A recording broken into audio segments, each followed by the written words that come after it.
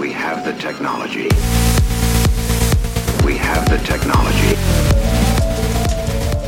We have the technology. Welcome to 2 Minute Tech. This is episode 124. I'm Todd Brinker. It's a good idea sometimes to have copies of some of your important documents on you and available, and especially if you leave your wallet behind, it might not be a bad idea to have certain things with you. And so there's a great way to manage that stuff. Obviously, you can take a picture of it and save it into a folder on your photos, but you kind of have to dig around for that sometimes. One easy way to do it is to open up your phone, open up Notes, tap on the camera icon, and then scan your document. That'll create a PDF of whatever it is that you take the photo of.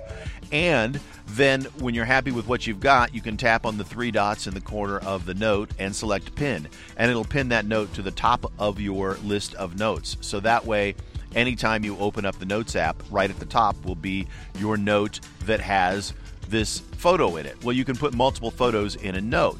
And so you're saying, well, what kind of photos would I want to put in there? Well, driver's license is an obvious one. You might leave the house and forget your driver's license. And there's a few states that Apple's now doing electronic driver's licenses for. But if you're not in one of those states, at least you have the information with you.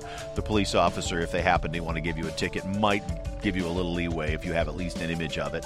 But also your license plate number or VIN number, especially if you've got a rental car, take a picture of the license plate number, your insurance card. Your rental car, you can shoot a quick photos of the outside of the rental car before you get in it so that you know that it was that way. Dental and medical insurance cards are things that you can do there. Your COVID vaccination proof, lots of things like that that you can take and keep an image of. We have the technology.